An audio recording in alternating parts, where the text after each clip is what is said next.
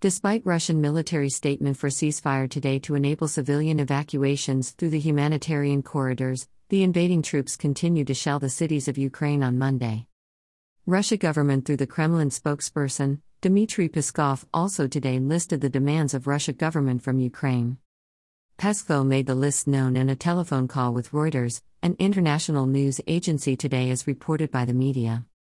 Peskov said Ukraine must cease military action, change its constitution to enshrine neutrality, acknowledge Crimea as Russian territory and declare the secessionist republics of Donetsk and Lugansk.